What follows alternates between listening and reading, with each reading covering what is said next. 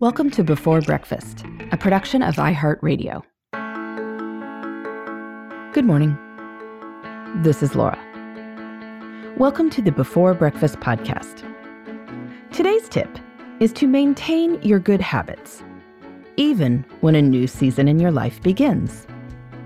As the song goes, you can make new friends but keep the old, and the same is true for habits too, if you are strategic about the process. So we've all heard about the value of fresh starts. Whether it's New Year's Day, your birthday, the first day of a new semester or a new job, or even the first day of the week, fresh starts provide an opportunity to form new habits. The old you is in the past. The new you has a fresh start to become the sort of person who exercises 3 times a week, has dinner as a family every Tuesday, Thursday, and Sunday night, reads in her spare time, and so forth. Fresh starts are ideal for forming new habits. But here's the catch. Fresh starts put our existing good habits at risk. When you move into a new home, return to in-office work after months of working remotely, or mark the beginning of your kids' summer vacation, these fresh starts can threaten the good habits you already have. In her new book, How to Change, behavioral scientist Katie Milkman explains, when you're on a roll, any disruption can be a setback. And of course, that is what a fresh start is, a disruption. A fresh start creates a clean slate because your past record has been erased. Sometimes that's great. But it is not helpful if you've got a track record of success and progress. Milkman notes that every morning, her Fitbit tells her she has taken 0 steps. Plenty of other performance records start from 0 periodically too. Past momentum can feel, well, past. Milkman describes research by her former student Heng-Shin Dai about Major League Baseball players. When a player is traded across leagues mid-season, their statistics start fresh. But when they're traded within the National League or American League, their stats for the season include their performance on the old and new teams. Dai found that when a player who's not having a great season gets traded, his performance improved more if he was traded across leagues and got a fresh start in his statistics. But players with higher batting averages before the trade saw their performance decline more if they were traded across the leagues. So the fresh start was helpful when performance had been weak and harmful when performance had been strong. So where does this leave us? Well, the best approach is to seize the fresh starts that you see coming, but make sure that you protect any good habits that might also be disrupted.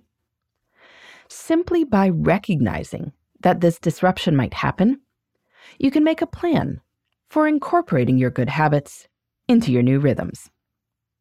For instance, if you used to meditate for 10 minutes in your home office before starting work, when you return to the office, you can still meditate.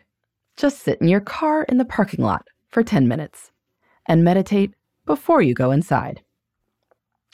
If you have enjoyed having lunch with your spouse while you are both working remotely, but you're back in your offices this summer, schedule a weekly lunch date and meet up at a restaurant or in the park if you pack your lunches.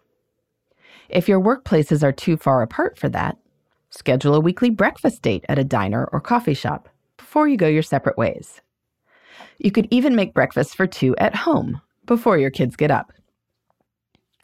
Perhaps you've developed a great habit of reserving 7 to 10 a.m. as time for deep work. But your kids' swim team practices begin next week.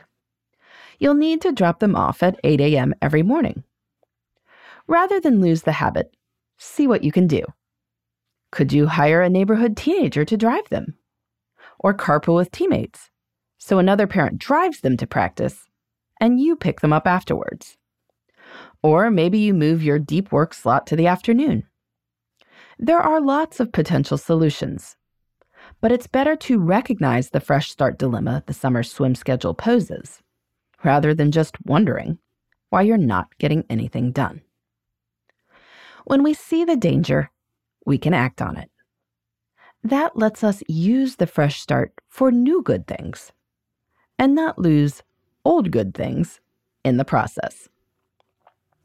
If you are working to maintain a good habit through a fresh start, I'd love to hear how it's going. You can reach me at laura@lauravanderkam.com. In the meantime, this is Laura. Thanks for listening. And here's to making the most of our time.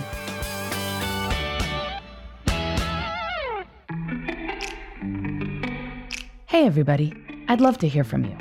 You can send me your tips, your questions, or anything else. Just connect with me on Twitter, Facebook, and Instagram at Before Breakfast Pod. That's BE, the number 4, then breakfast, POD. You can also shoot me an email at beforebreakfastpodcast@iheartmedia.com. That Before Breakfast is spelled out with all the letters. Thanks so much. I look forward to staying in touch.